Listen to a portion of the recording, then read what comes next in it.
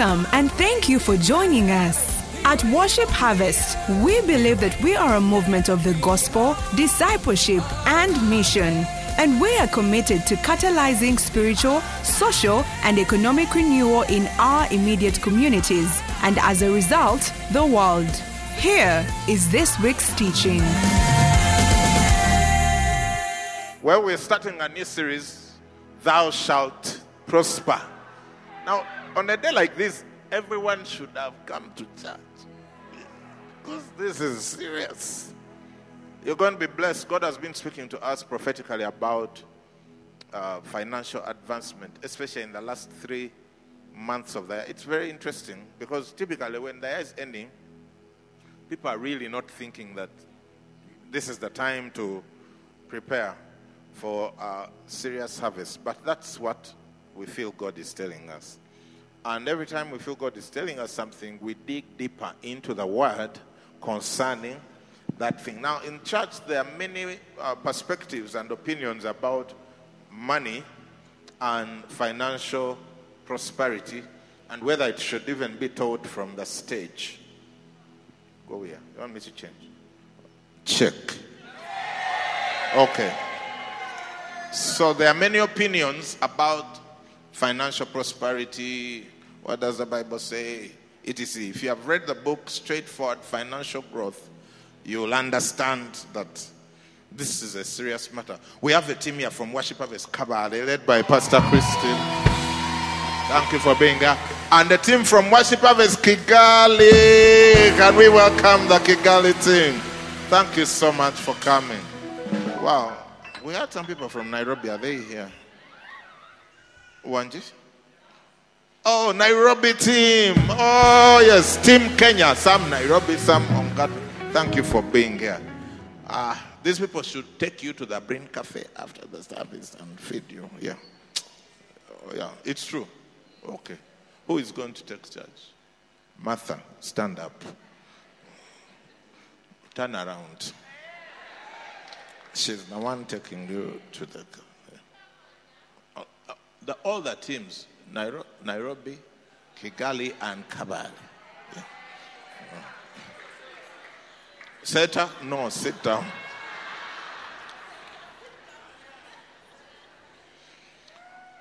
But you know, it doesn't matter what your theological, doctrinal persuasion about finance is. Every day you spend money.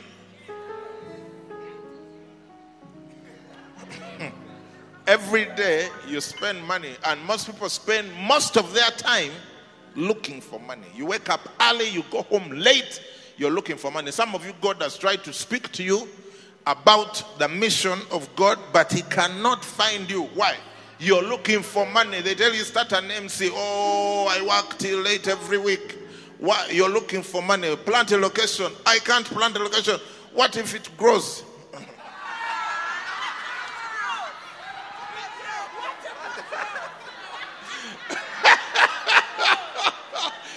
Because you're looking for money. When your whole life is about looking for money, you can't fulfill the purposes of God. Rather, you have to understand how to dominate money. And most people haven't yet figured that out. And I'm here to help you as usual. As usual. I'm helping you. I'm helping your neighbor, even if he doesn't look excited. Yeah, because when you don't dominate money and it dominates you, it kills God's vision for your life. Are we together? And money is not moral or immoral. Money is amoral. Meaning it's neither good nor bad. It's just about the heart of the person who has it.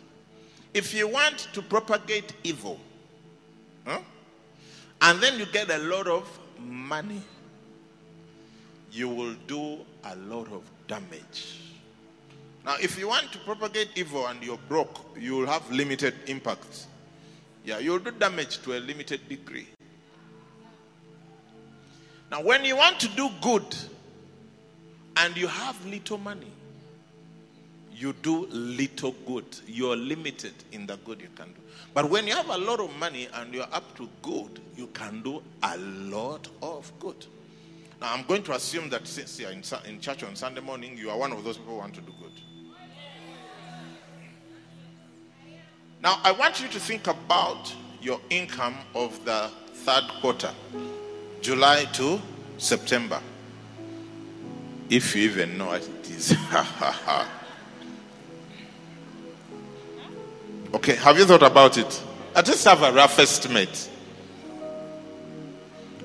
Multiply it by 100 in that imaginary world.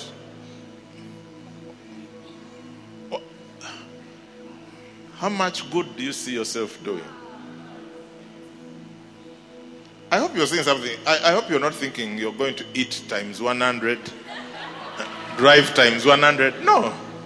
You see that the net result of such a thing, if it can happen, is a lot of good. Yeah, some of you, if you multiply it by 100, you'll be building whole locations. Yeah. Others, you'd, do something. But that's the whole idea. Yeah. Money is immoral. When money, and there's a lot of money in the world, so when the Christians don't go get it, it ends up with the wrong people, and then they do a lot of harm with it. But I hope that through this series, you will be inspired and instructed in practical ways in which you can improve your stewardship of finances for the sake of the kingdom. Amen. And please get yourself a wealth pack so you can understand the scriptures. Now, I found out, I didn't find out. Let me reverse and drive.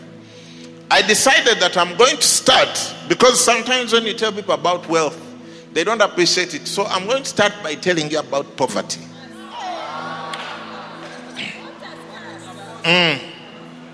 Because I think people don't have a clear picture of poverty and how dangerous it is. That's why they are kissing it, handshaking it, giving it hugs, and trying to be in a relationship with it. Yeah, and some people are far from it, but others are on the fence. They're like, I know it's not good to be poor, but anyway, the rich also cry. So I want to start by making you hate poverty properly. Give me Psalm 113. That verse what? 7. Psalm 113. Let's read it together. He raises the poor out of the dust and lifts the needy out of the ash heap. Now, let me give you the roadmap for today's message so that we are together. Sometimes when you're going somewhere and the kids ask, Dad, where are we going? And you tell them, yeah, it's a surprise. Stay in the car. After 2 minutes, where are we going? Where are we? So I want to tell you where we are going, so you stop asking. So where are we going in this message? 1, we are going to talk about the implications of poverty. That's part 1. Part 2, we'll talk briefly about the biblical support for prosperity. And then part 3, we'll talk about the purpose of prosperity. And we will conclude. Are we together? Yeah, because without a vision, people cast off restraint. So now I want you to be restrained. I want you to put away your Chinese phone. Don't text while I'm preaching, so that we get somewhere with it. Okay? So part 1, we are now in part 1, the implications of poverty. He says, he raises the poor out of the dust and lifts the needy. I was reading this verse the other day and the Holy Spirit showed me something. I read my Bible in very interesting ways. I don't presume anything. I read with open eyes. Can I show you something interesting?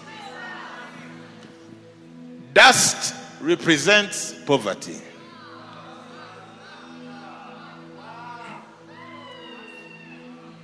Repeat.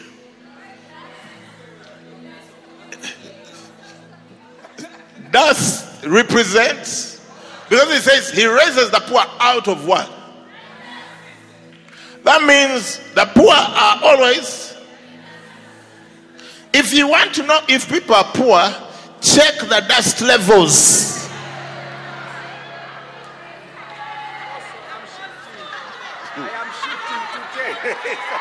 Yeah, check the dust levels. One time, I took a flight to America. Yeah, you'll be there. And I had cleaned my shoes.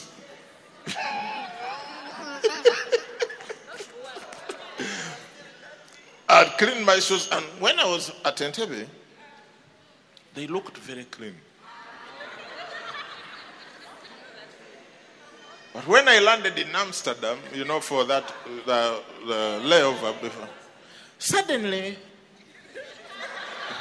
my shoes that looked very clean in Entebbe were not clean at all. Yeah, you people, you think I'm joking? Dust and poverty. Yeah. That's where you come from. By the time you arrive, you look like you've used copper girl.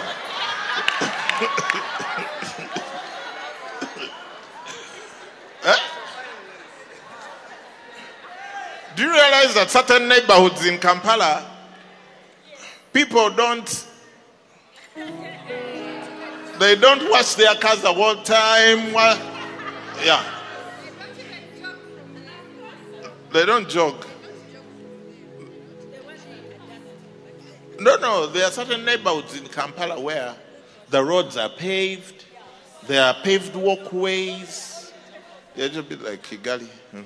And what? But you realize you've never thought of staying there.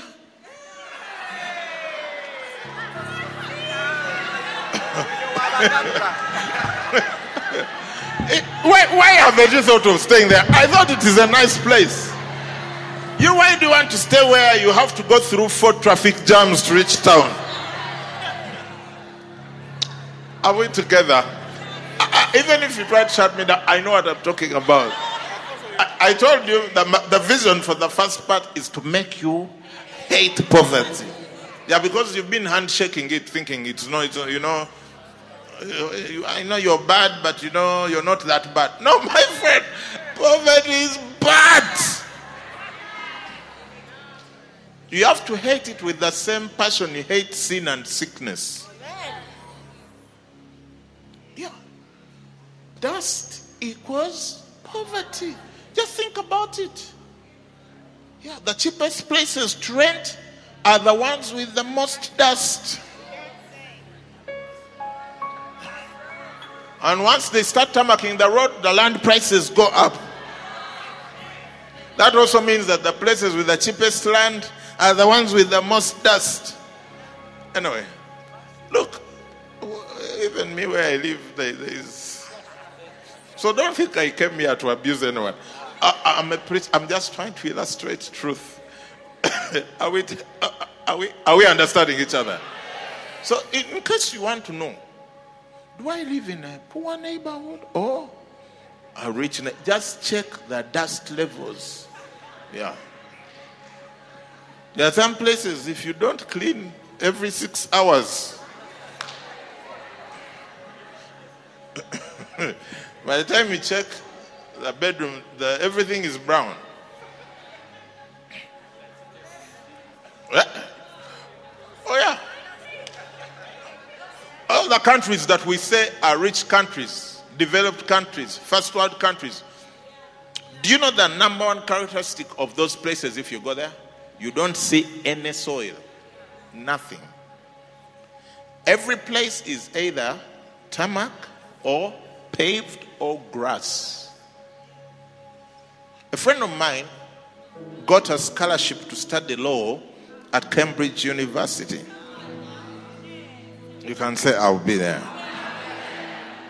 And so, in typical fashion, he packed everything nicely to go. It was a 1-year thing.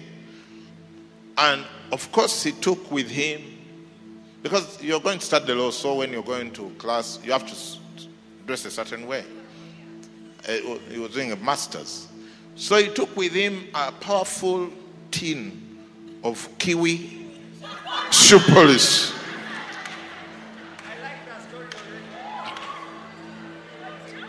To his shock, for the whole year, he never needed to polish his shoes. I know right now it's looking like nirvana to you. Like, what? No polishing?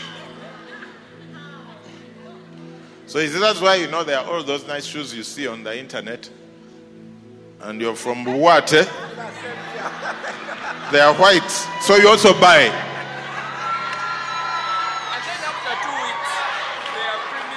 And after 2 weeks, you've gone from white to cream.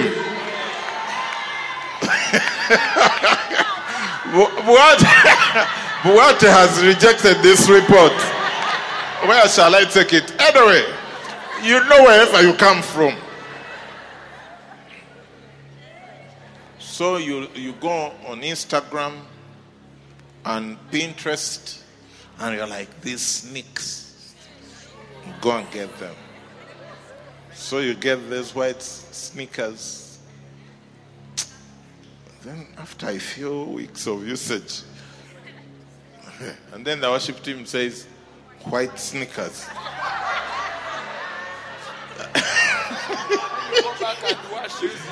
And then you come and realize there are varying levels of white. Are you following? He raises the poor. Who are they talking about? God. It doesn't say he keeps the poor in the dust.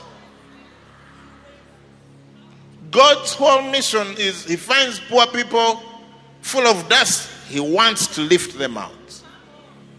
In fact, if you're a leader at any level, including at home, one of the signs of true transformational leadership is how much of the earth you are able to subdue. Practically, what does that mean? How much soil is exposed, with the exception of gardens, of course. Yeah, you find that where there is proper leadership, people are trying to cover all the dusty areas. You pave the road. You plant grass wherever there is any, and put walkways. That's leadership. At your own house, let me challenge you. You may say, government this, government that, local government this, local government the other. They are not in charge of your plot. You inside, when they open the gate like this, is there dust and soil? Yeah, go pave. Please. We are not here to be theological and doctrinal. We have a whole continent that is called poor, even though we have lots of resources all over the place, because we are not thinking. We are not harnessing the things we have to create real transformation. Real transformation is if there is not, you see this room?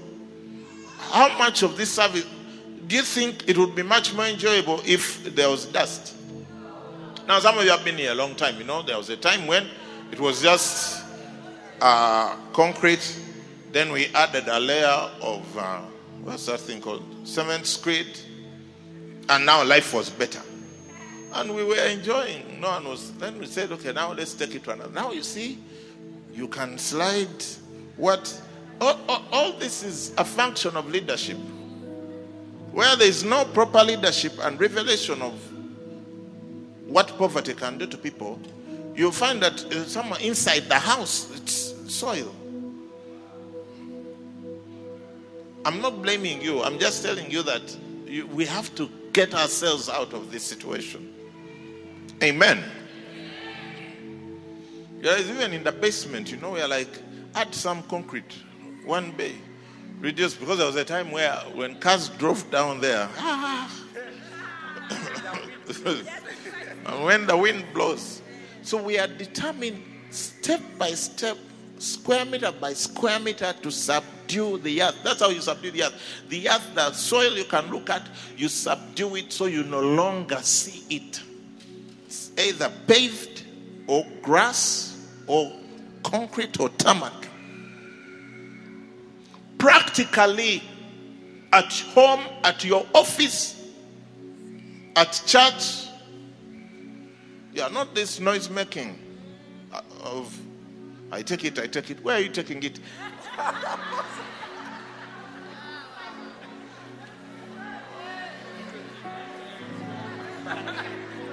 Am I making sense? I know I'm helping someone. They may not look like I'm helping them. They may be putting on that face, but I know I'm helping someone.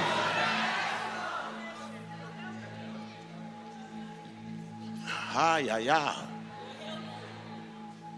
Now let me give you another revelation from this. That was the shallow end of the pool. Now we are going deep end. So buy your floaters. Now, in the Anglican prayer book, the funeral part.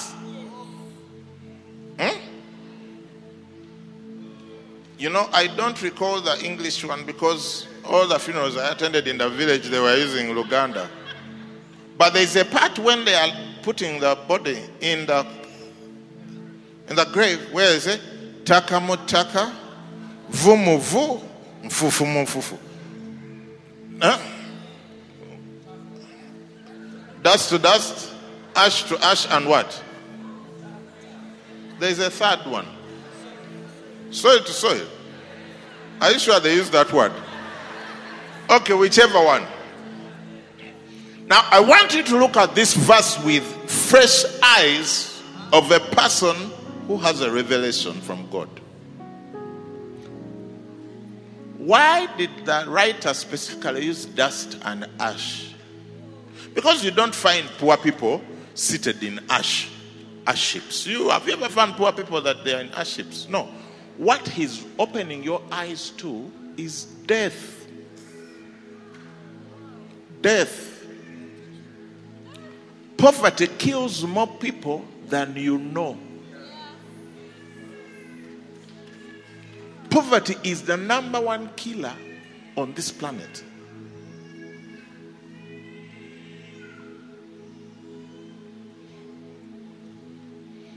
Are you following? Someone gets a very simple treatable thing. They go to a nearby clinic. They can't even check what the issue is. They give you painkillers. Next we know the person has died. It was malaria, but they couldn't tell. So they just said painkillers. Do you know I just killed that person? Poverty. People who die from malnutrition. Do you know what kills them? Poverty.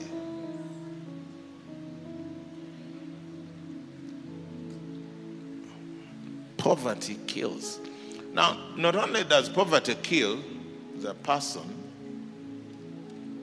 which is quite final, but more importantly, poverty kills the person inside. Like you can be living, but you long quit all your dreams, everything that is of God in you, you already put it away. You've moved into survival. Now, do you think God is trying to survive? Am I talking to myself? Do you think God is trying to survive? He's wondering how he will pay rent next week. I don't know to who. No. You think God is trying to figure out what am I going to eat? No. Now, when you're a child of God, and those are the thoughts that occupy your mind, you cannot live the God life, even though he has given it to you. So, literally, what we have is the walking dead. The walking dead. That's why Jesus says, do not worry about tomorrow, what you shall eat, what you shall wear. what you shall drink, what you shall put on. For after such things do the Gentiles seek. But you get what I'm saying? It says your Father knows the things you need. Why? Because he knows the risk of people living like that. So are you seeing the impact of poverty? Oh yes. Now, I want you to know that having looked at all of that, what is God's vision? Raises the poor out. If you're here and your whole life is about what will I eat, what will I pay the landlord, what will I do with the children, back to school, that's what occupies your mind. I want you to know God wants to raise you from that kind of life. He didn't create you to live like that. God is a lifter. God is not trying to put you down. God is lifting you. God is saying, my son, my daughter cannot be in this whole existence mode. And see the next verse. He says that he may, there's a reason that he may seat him with what? Ordinary people, with princes. Princes. Do you think princes are they thinking about what they will eat? Who shall pay rent? What's the new heir apparent of England? No, he's no longer prince. That's King Charles. So what is his son? Prince William. Do you think Prince William? I'm sorry to put it this way, but do you think Prince William worries about the things you worry about? Do you think it has even crossed his mind as to whether his children will go to school and whether there will be food in the house? Do you think it has crossed his mind that at any one point, at all, things may run out?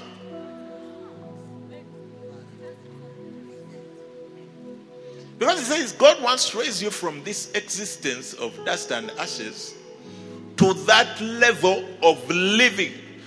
Sit him with princes, where you're discussing matters of global interest, like church planting in Asia. See, when I start talking to you about church planting in Asia, you're going first say, where is that? Then you say, now what will I tell my boss?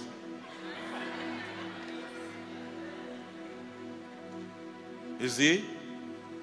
So don't assume that you have even got 5% of the revelation you need in your life as far as financial dominion is concerned. It shows by how you're thinking and how you live. You see, because when you're seated with princes, you're not discussing the things you're discussing right now. When you sit down with your wife and your husband, what are you discussing? Are you discussing issues of global impact? You see, you're discussing children, when now they are saying, what? Third term, whoever, whatever. Yaka is beeping. Tweet, tweet, tweet.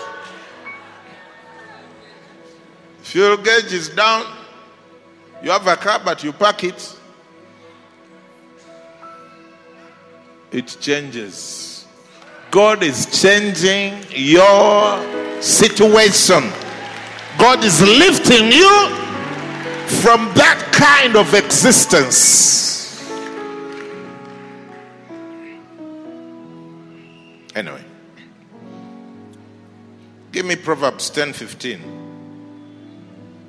Quick, now we have to move quickly. 1, 2, 3. We read. The rich man's wealth is his strong city. The destruction of the poor is their poverty. Now imagine, Jesus tells you, go into the world and be witnesses. But now you're being destroyed. What is the destruction of the poor? Their poverty. It doesn't say the devil. It doesn't say the rich people. It doesn't say their boss. It doesn't say nothing. Like once you're poor, you have already entered the chamber of destruction.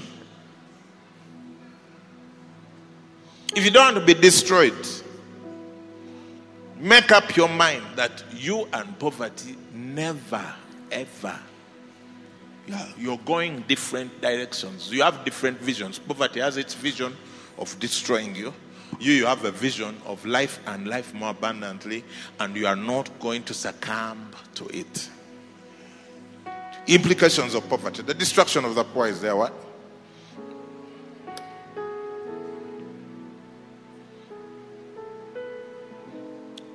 Look at this one. Proverbs 13:23. I'm just picking, because it's deep, but I'm just picking. Much food is in the fallow ground of the poor, and for lack of justice is waste. The fallow ground. Fallow ground is ground that has not been tilled. That's just left there. And it says, much food is in that ground. And because most of you are not into agriculture, think about your fallow ground as something else.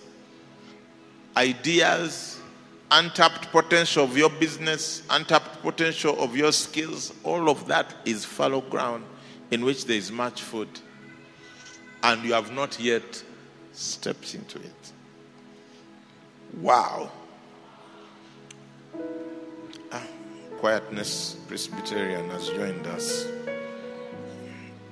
Let me give you one or two more, and then I move on to better news. Proverbs 14:20, and then Proverbs 19:4 and 7. Proverbs 14:20. Let's read it. The poor man is hated even by his own, but the rich has many friends. Neighbor.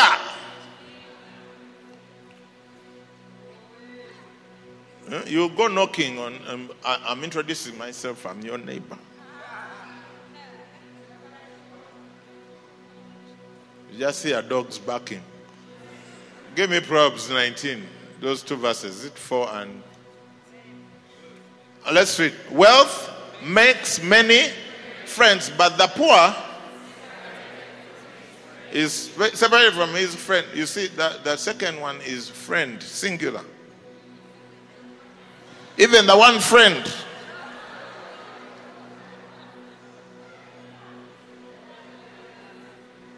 Okay. I don't know. Who wants to be poor? So why do you resist teaching on prosperity? If this is going to be the net result of poverty, that even your one friend, you're separated. Meanwhile, people who have money. Look at the next one. I want to show you. There's another verse. All the brothers of the poor hate him. How much more do his friends go far from him? He may pursue them with words, yet they abandon him. Because words is, when you're poor, you have to be very convincing. All you have is what? Words. Wow. Implications of poverty. It's taking up my whole sermon when I have other things to share. But I want you to hate poverty. Yeah. If you averagely hate it, I want you to hate it completely. By showing you what it can do.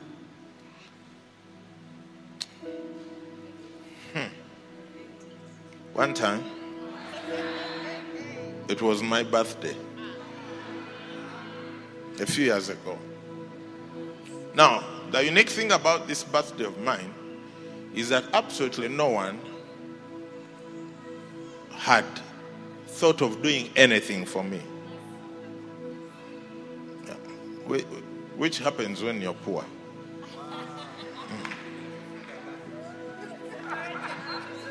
No one. Can you imagine? It's your birthday. 8 a.m. Nothing. 9. Nothing. 10. You're there thinking people have a surprise for you. No surprise. 11. Nothing. 12. 1, 2, 3. So around 4 or 5, I realized, hey, it's your birthday. You're not going to be there and be annoyed because people haven't done anything for you. Do something for yourself.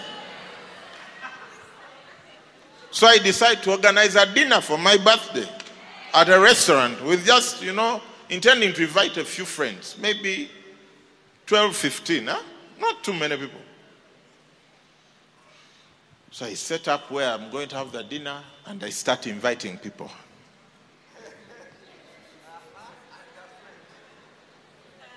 The excuses I was getting.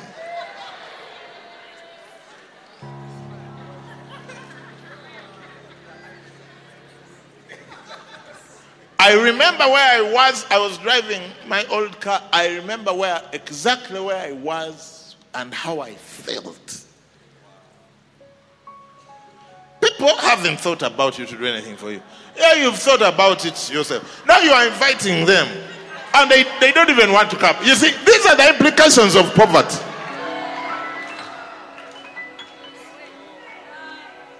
You may think these are bad people. They are not bad people. They are just fulfilling scripture.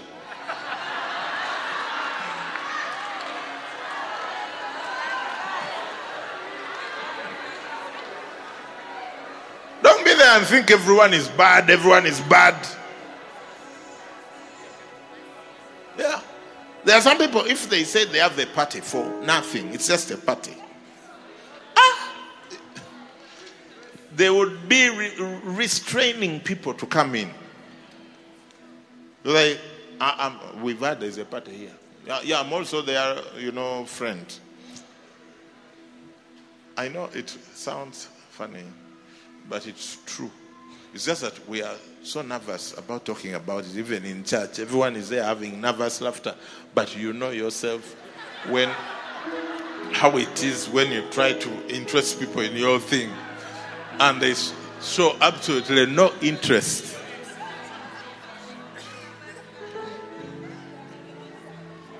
Can you imagine what would happen if Sudil opened an MC? Even people who don't understand what MC is about. By 4 p.m. there will be a traffic jam to his house. MC. Now I will not talk about your MC and how eager people are to come.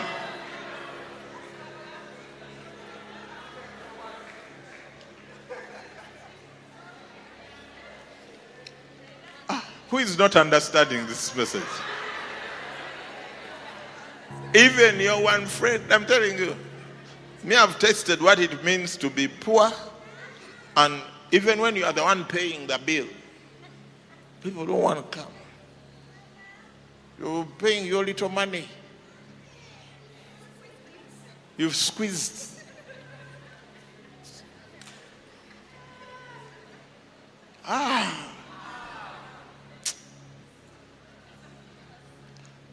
You and I, we cannot afford poverty. It's too expensive for us. It's too expensive to be poor. Can cost people their lives. Now, let's leave poverty alone. Yeah. Let's talk about prosperity. Now, there's this very popular verse, 3 John 2. Beloved, I pray that you may prosper in how many things? In all things, and be in health just as your soul.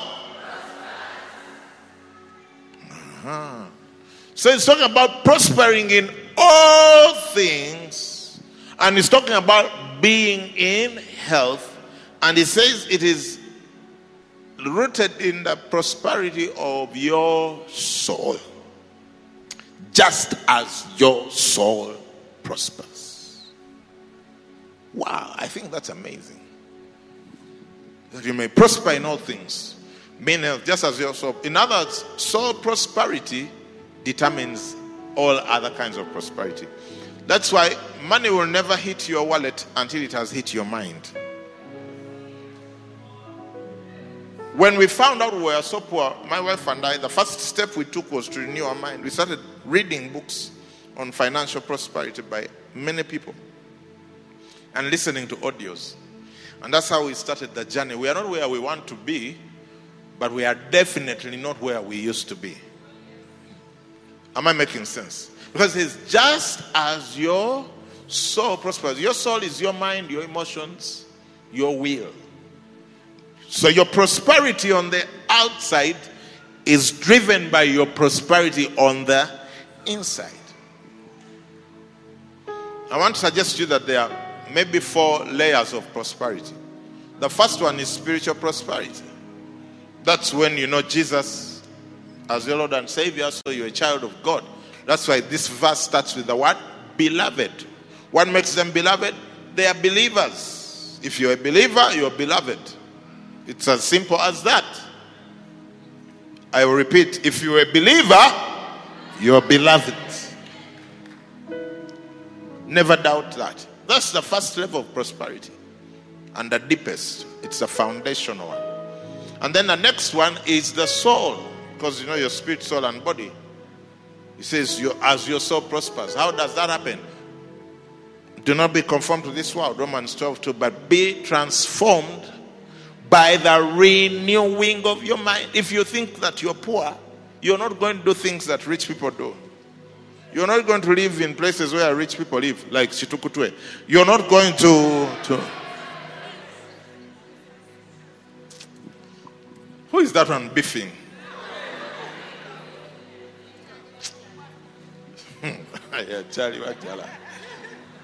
Let me continue with my message. So, spiritual prosperity, and so soul prosperity or mental prosperity, prosperity of the mind. And then there's physical prosperity, your body. If you have a lot of money but you're perpetually sick, it's not real prosperity. The woman with the issue of blood had spent all the money trying to get healed. Am I making sense? So that's also part of prosperity. So spirit, soul, and body. Now there is other things. The Bible says a feast is made for laughter and wine makes merry, but money answers all things. Ecclesiastes what? 10:19. Thank you. Money answers everything.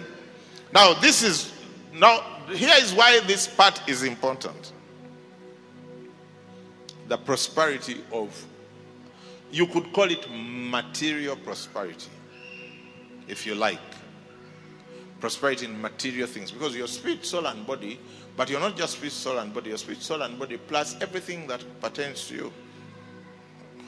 Car, house, friendships, etc. Now, financial prosperity or material prosperity helps you scale the other prosperities. Do you understand?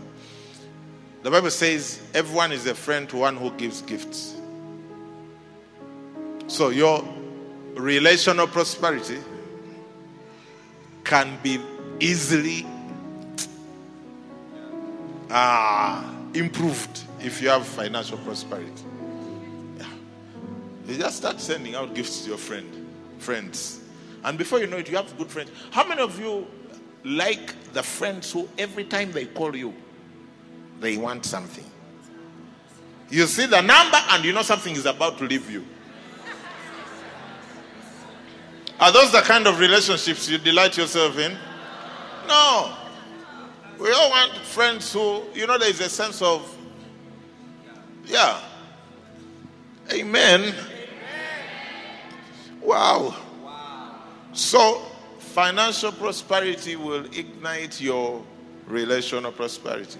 If you are that husband who can't give a wife kameza, you're going to struggle with your marriage. You're there, the wife is annoyed. Annoyed about what? Just slap her in your car and you see what happens, whether she'll continue being annoyed. What a slap. You're looking forward. I hope I'm not throwing husbands under the bus right now. I can see that the husbands are not as excited as the wives. Okay, buy her flowers. That's affordable. Either way, you need to spend some money. If you are not well physically, one route is the miraculous. You walk by faith. But also that one, you need to buy a Bible to read it. The other route is the natural means. Go to see a doctor. They will ask for money to treat you. So you see that financial prosperity can enhance your physical prosperity. Financial prosperity can enhance your soul prosperity because you can go and attend courses, conferences, buy materials. And financial prosperity especially enhances spiritual prosperity. How? It enables us to preach the gospel. Because imagine that you were the only one going to heaven. Is that really nice? No.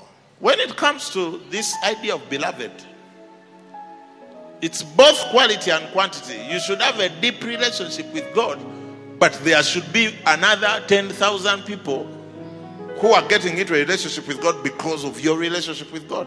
And you know the number one limiting factor about that? It's cash. Yeah. The less money you can get, the less gospel you can preach. Thank you for that thunderous applause. As if, yeah.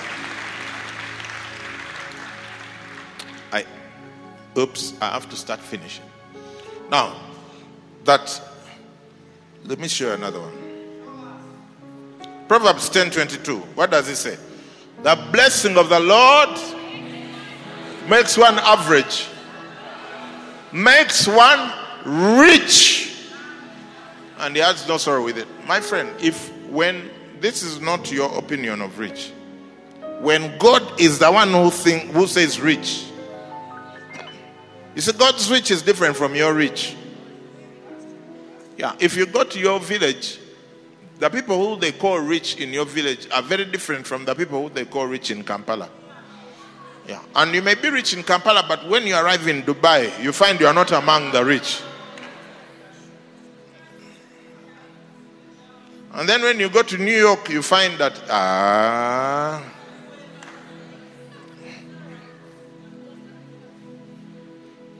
it's different. Maybe in your village you can buy a house for 50 million shillings. You come to Kampala and you have to spend 400 million, which is about $100,000. Then you go to another city and for $100,000 you can't even get a room.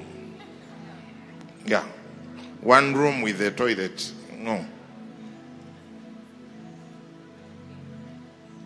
You're looking $500,000 upwards to get anything called a dwelling. So rich varies. Now we are talking God type rich, where God is saying the blessing makes rich to the standard of God. That's where we're going. You know, this church, Worship Harvest,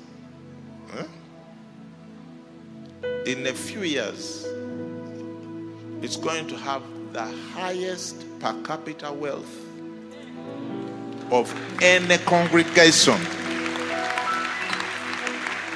in Africa.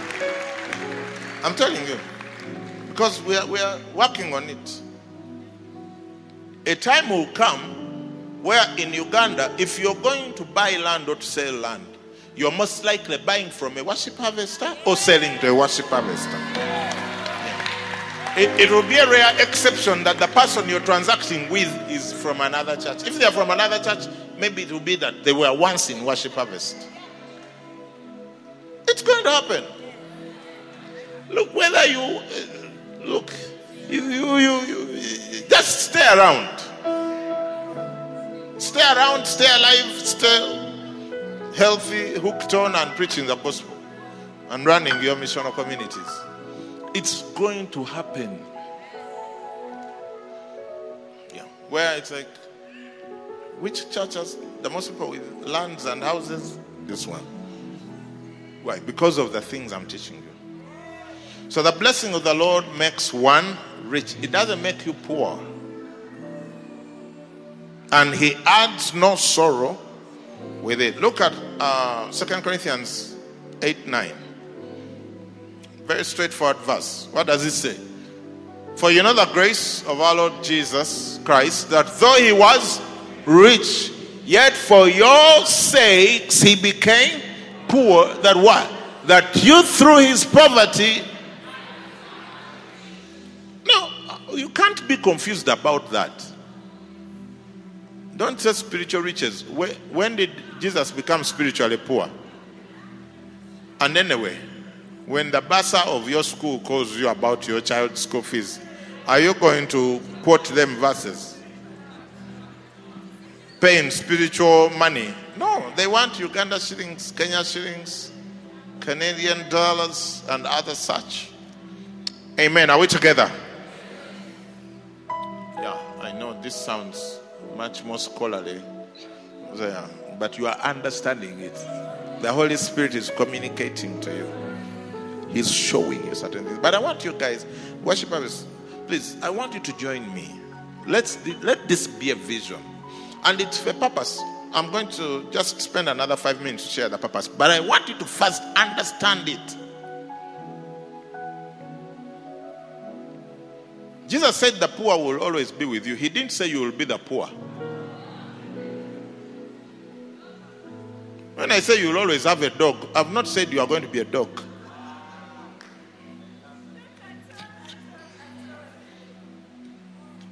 I really get a sense that God wants to use us, this church, to bless so many people. So many people. And I know you're really doing so much. Many of you, you're doing a lot through your MCs and through other initiatives in your extended families. But I want you to know what you're seeing is just a drop in the ocean. Yeah. Because when I think about what's coming, look, people are going to be giving people whole houses as gifts. Like, you have nowhere to say here is a house. Yeah, you're going to see things that you can't imagine happen in a country like Uganda. We are going to defy all the stereotypes of Africans and their relationship with wealth. And I want you to be serious about it by managing your own resources really well so that we can do this together. Amen. Eish. Let me finish. Purpose. Purpose. I told you the roadmap. One was implications of poverty. I hope, because by the time we finished that part, I realized people didn't want to talk. So I said, let's go past it. Let's start on something else. And so the biblical position about prosperity. And we have not even really gone deep. Yeah. God's covenant men, Abraham, Isaac, Jacob, and the people who came out of them were all men of mighty wealth. If you go into the Bible, you find that God used rich people. Let me lean into this one a little bit.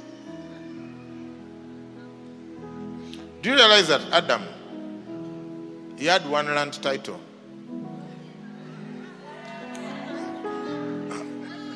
He didn't need a surveyor, separate, divide. It was the whole earth. So how broke was Adam?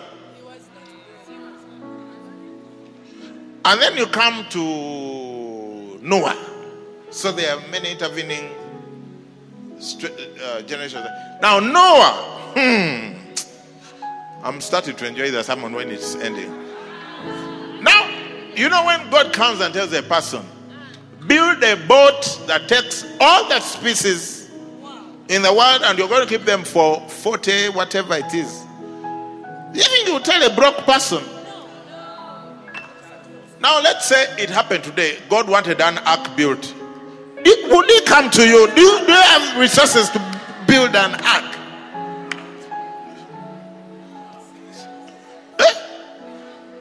Lions, elephants, what? All those, you know. You can just say that God doesn't have too many choices if he needed to do something like that. Check with your neighbor. Would you build an ark if you...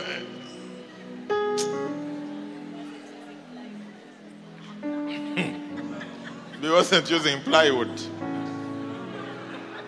You see, Noah had to be a man of resources. Abraham, what does the Bible say? Genesis 13:2. Abraham was very rich in livestock, in silver, and in gold. And he said, Father Abraham had many sons, Father Abraham, I am one of them. And so I use, let us praise the Lord. Okay, your father Abraham was very rich in livestock, gold, silver, and gold. And you? You are one of them. His son Isaac, Genesis 26:12. He says, then Isaac sowed in that land and reaped in the same year 100-fold.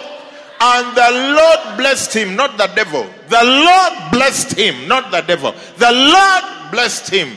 Next verse. And the man began to prosper. So that is me. And continued prospering. So that is me. Until he became very prosperous.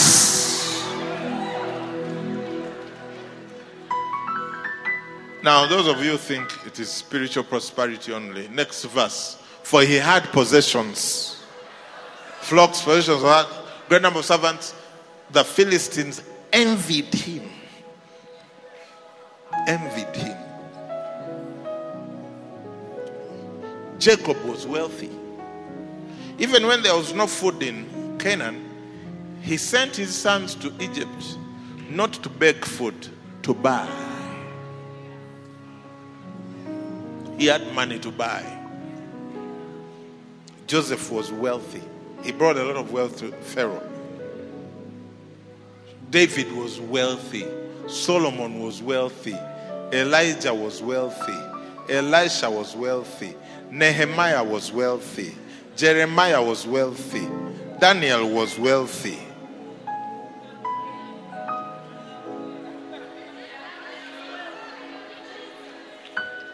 Jeremiah was in prison. And he bought land in the city when he was a prisoner. In the city. And they brought the title to him in prison. Now you are not in prison.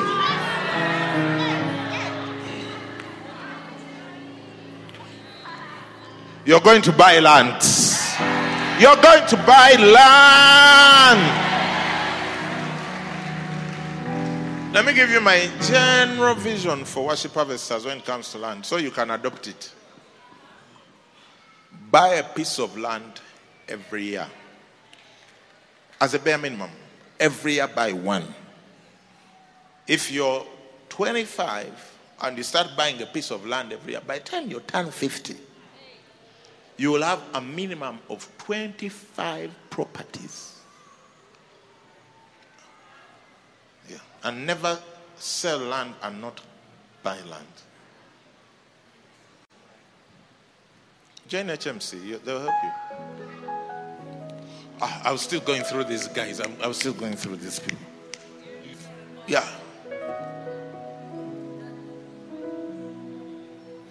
Give me the Nehemiah verse. Just at least one. You know, it helps to show one. This is Nehemiah. Now remember Nehemiah. Are you with me? Are there people here? Let me remind you something about Nehemiah. Nehemiah was a slave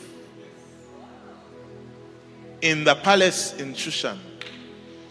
He was a cupbearer for the king. In other words, he was those people who taste the drink and then they watch. If you die, Someone was trying to poison the king. If you leave, then the king can drink.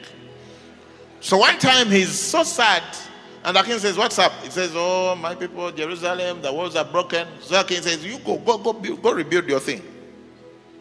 This cupbearer, who was a foreigner, he may even have been an eunuch, because they don't talk about his children or his wife. Look, he came back, and this is what was happening. Are there people? Why are people trying to scare me with their faces when I'm bringing? I'm about to show you how you should be living. This is living now. Don't end up singing it. Live it. So this guy who was a cupbearer, they've just sent him to go rebuild the city. Look what happened. He says, and at my table were 150 Jews and rulers, besides those who came to us from the nations around us. Breakfast, lunchtime, dinner, 150. Next. Now, that which was prepared daily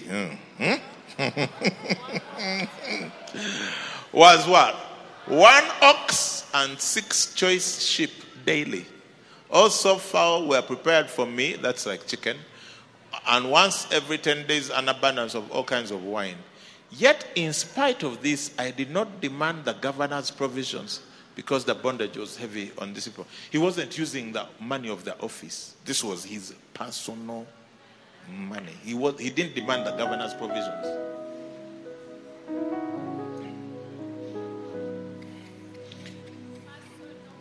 I must go. Vera, give me my thingy. It's even 11. What a shock. Give me my... This is the purpose part. We'll send this to your MC Shepherd and they'll send it to you. But you can also take a picture.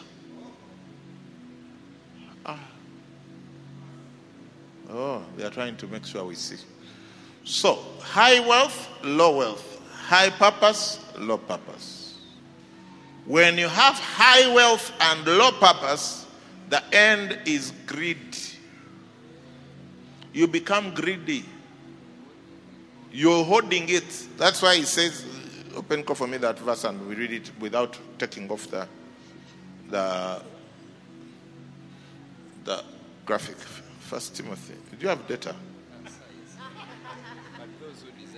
This is what he says. But those who desire to be rich fall into temptation and a snare and into many foolish and harmful lusts, which drown men in destruction and perdition.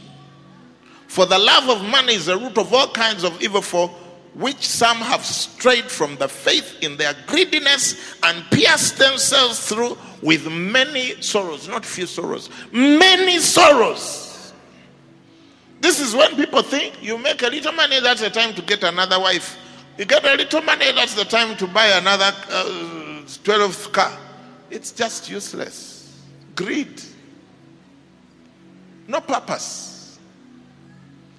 Are you following? Are you trying to silence me? So, if you aim for wealth without the purpose of the gospel, you're going to be a greedy person. And one day you'll go to heaven and regret it. Now, on the other hand, there is high purpose, low wealth.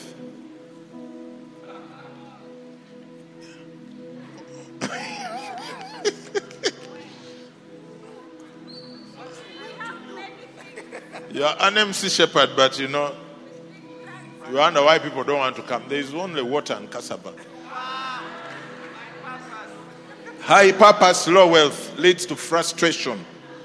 You want to do all the good in the world. The Bible says Jesus had compassion on them and healed their sick. Compassion is when you can actually do something about the problem. If you can only see the problem but you can't do anything about it, you are not compassionate. That's called concern. You're concerned. But you cannot turn your concern into compassion. You see, if a person is hungry and they are seated crying, if you come and you even say, oh, sorry. You're not, there is no compassion. Compassion is putting food in their stomach, and that calls for money. Yeah. Lots of concerned people, very few compassionate people. Difference? Cash. Cash converts concern to compassion.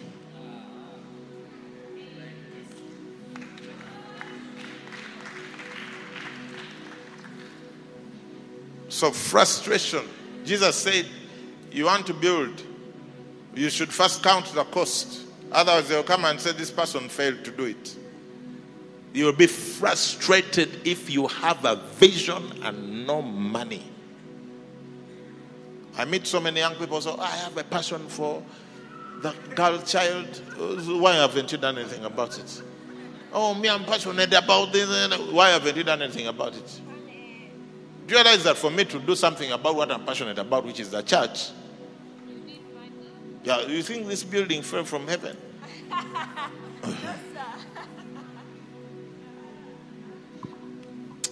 I'm preaching better than you're listening. I think now I've decided not to even worry about the time, because someone is about to get a revelation that's going to change your life forever. Just think, if you had 100 times the money you have right now, what you could do. What you could do. Fun fact. Do you remember the story of Lazarus and the wealthy man who went to hell?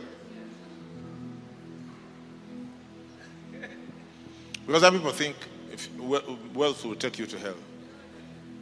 The wealthy man was in hell. The rich man was in hell. Lazarus was in heaven, in paradise. The richest man was in paradise. Abraham. If money is what sent you to hell, there was no business for Abraham being in paradise, in heaven.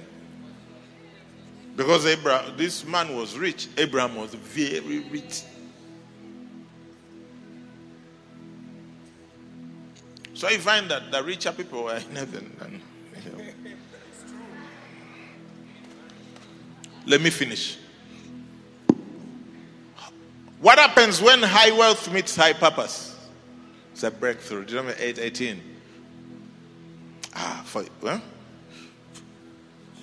And you shall remember the Lord your God, for it is he who gives you power to get wealth, that he may establish his covenant which he swore to your fathers, as it is this day. What was the covenant? In you all the nations shall be blessed. The blessing is eternal life, according to Psalm 133. He says, and the scripture foreseeing that God will justify the Gentiles by faith, Galatians 3:8, preach the gospel to Abraham beforehand, saying, in you all the nations would be blessed. That's the covenant. So what is the purpose of the wealth? To establish the covenant, which is what? That all the nations to receive eternal life. I believe that salvation for people who mean business is correlated with available resources. There are people who, if you give them more money, more people will get saved. There are people who, if you multiply the money they have by 10, you multiply the number of people getting saved through them by 10. It is that straightforward. Amen. Do we understand? Why don't we stand up and close this service? Wow. Thank you, Father. Just give thanks to God for his promises to you concerning you, his great concern for you and all that pertains to you, and his desire to bless you with great wealth for the purpose of his covenant of bringing many sons and daughters to glory. Thank you, Lord Jesus. We bless you. We honor you. May your name be praised always and ever in our lives, in our lives, in our lives. Thank you for the vision you're giving us. for the people of this church to be the most impactful generation, even economically, in a way that changes whole nations and blesses whole communities. We thank you. Now, if you've not given your life to Jesus, everything starts with Him. Every blessing is from Him. He says the blessing of the Lord makes rich. He adds no sorrow with it. Maybe your whole life has been struggling to find money, and God doesn't want you to live like that. God wants to bless you. God wants to walk with you. God wants, for you to have that assurance of His presence and His kindness. Amen. So I want to pray with you. You're saying, Pastor, pray for me. I've never given my life to Jesus. I've never committed my life to Jesus. Today, you can have assurance of salvation. Amen. Maybe you don't remember ever making a public commitment to God. Or you've walked with God before, but you're so far away you don't feel like He's with you. God is saying, I am there. I am with you. Just turn around and I'm there with you. Amen. So I would like to pray with you. Can I ask everyone to stop walking around in this moment? If you're that person, can you just put up your hand? I can pray with you to receive Jesus. If you want to receive Jesus, put it up straight until I've seen it. Put your hand up straight until I see it. If you want to receive, I see those hands. I see those hands. Thank you, Lord. Can you, wherever you are, I see that hand. Thank you. Can you just walk? Can you come here, even though we're out of time? I would like to pray with you. I would like to shake your hand and welcome you into the family of God. Can we celebrate those who are coming to receive Jesus? Oh yes, He's going to make a huge difference in your life. Just stand here facing me. Welcome. God bless you so much. Some people are coming. Can we receive them with joy? Hey church, what has happened to your joy and celebration? God bless you, my brother. God bless you, my sister. Oh yes, God bless you. Can I shake your hand? God bless you. More people are coming to receive Jesus, the one who changes our destinies. God bless you. God bless you. The real wealth giver is Jesus, because He gives you spiritual prosperity first. Can I just say that? God bless you. All right. Anyone else? Our time is fast spent, but we will wait for you. We will wait for you. Just keep walking. If I see any movement, I know you're coming to give your life to Jesus. Any movement I see in the room, I know people are coming to receive Jesus. Just come straight. Just come. Just come. Just come. Can we celebrate as they come? Ask your neighbor if they want you to help them to come and receive Jesus. Some people may feel it's too far. It's not too far. We'll wait for you. Amen. Oh yes, thank you. God bless you, my sister. You're welcome. You're welcome. God bless you. Welcome. Anyone else? Oh yes. Have you asked your neighbor? Are you engaged in the ministry work? God bless you. God bless you. Keep coming. Wherever you are, you want to give your life to Jesus. Oh yes. God bless you. Straight out of Kabale. Oh yes. Anyone else? Jesus is waiting. Jesus is calling.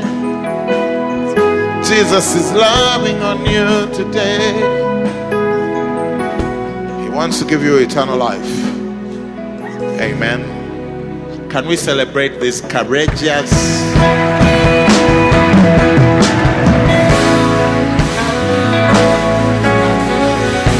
Amen. Can you just pray with me? Just pray this prayer after me. Can we pray with them so they don't feel awkward? Say, Lord Jesus, today I give my life to you. I give my life to you. I say bye-bye to the devil. I say bye-bye to the devil. And I come to you. And I come to you.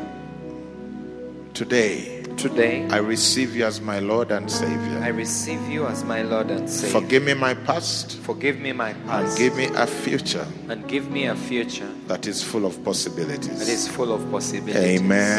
Amen. Can we celebrate? Oh yes. Can you just go with Trevor here? Where are you going? Right there. We want to take your names. We want to check on you. We want to visit you. We want to make sure you're doing well. Oh yes. Can we celebrate these wonderful people? Thank you, Jesus. Can we just pray as we close? Thank you, Father, for your kindness. Thank you. Father, I pray for anyone who may be suffering from any ailment. I speak healing. I curse every disease, every condition. I command it to leave you in the name of Jesus. We bless you, Lord. And Lord, while we are on this topic of prosperity, I pray that in the next 14 days, you will give a sign to each of your children in this room and those watching us online that your will for them is prosperity. Do something miraculous out of the ordinary, and that will confirm your word to them by providing in extraordinary ways. I thank you because you've heard me and you have answered my prayer. And may the grace of our Lord Jesus Christ and the love of God and the fellowship of the Holy Spirit be with us all now and forever. Next week we continue with Thou Shalt Prosper. Bring a friend. Yeah, bring your hustler friend. Tell them, hey, let's go and get into divine stuff.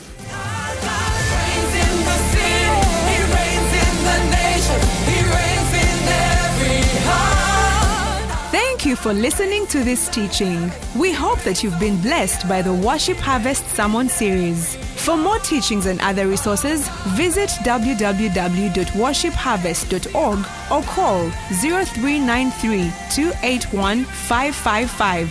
That is 0393 281 555. We're taking territory.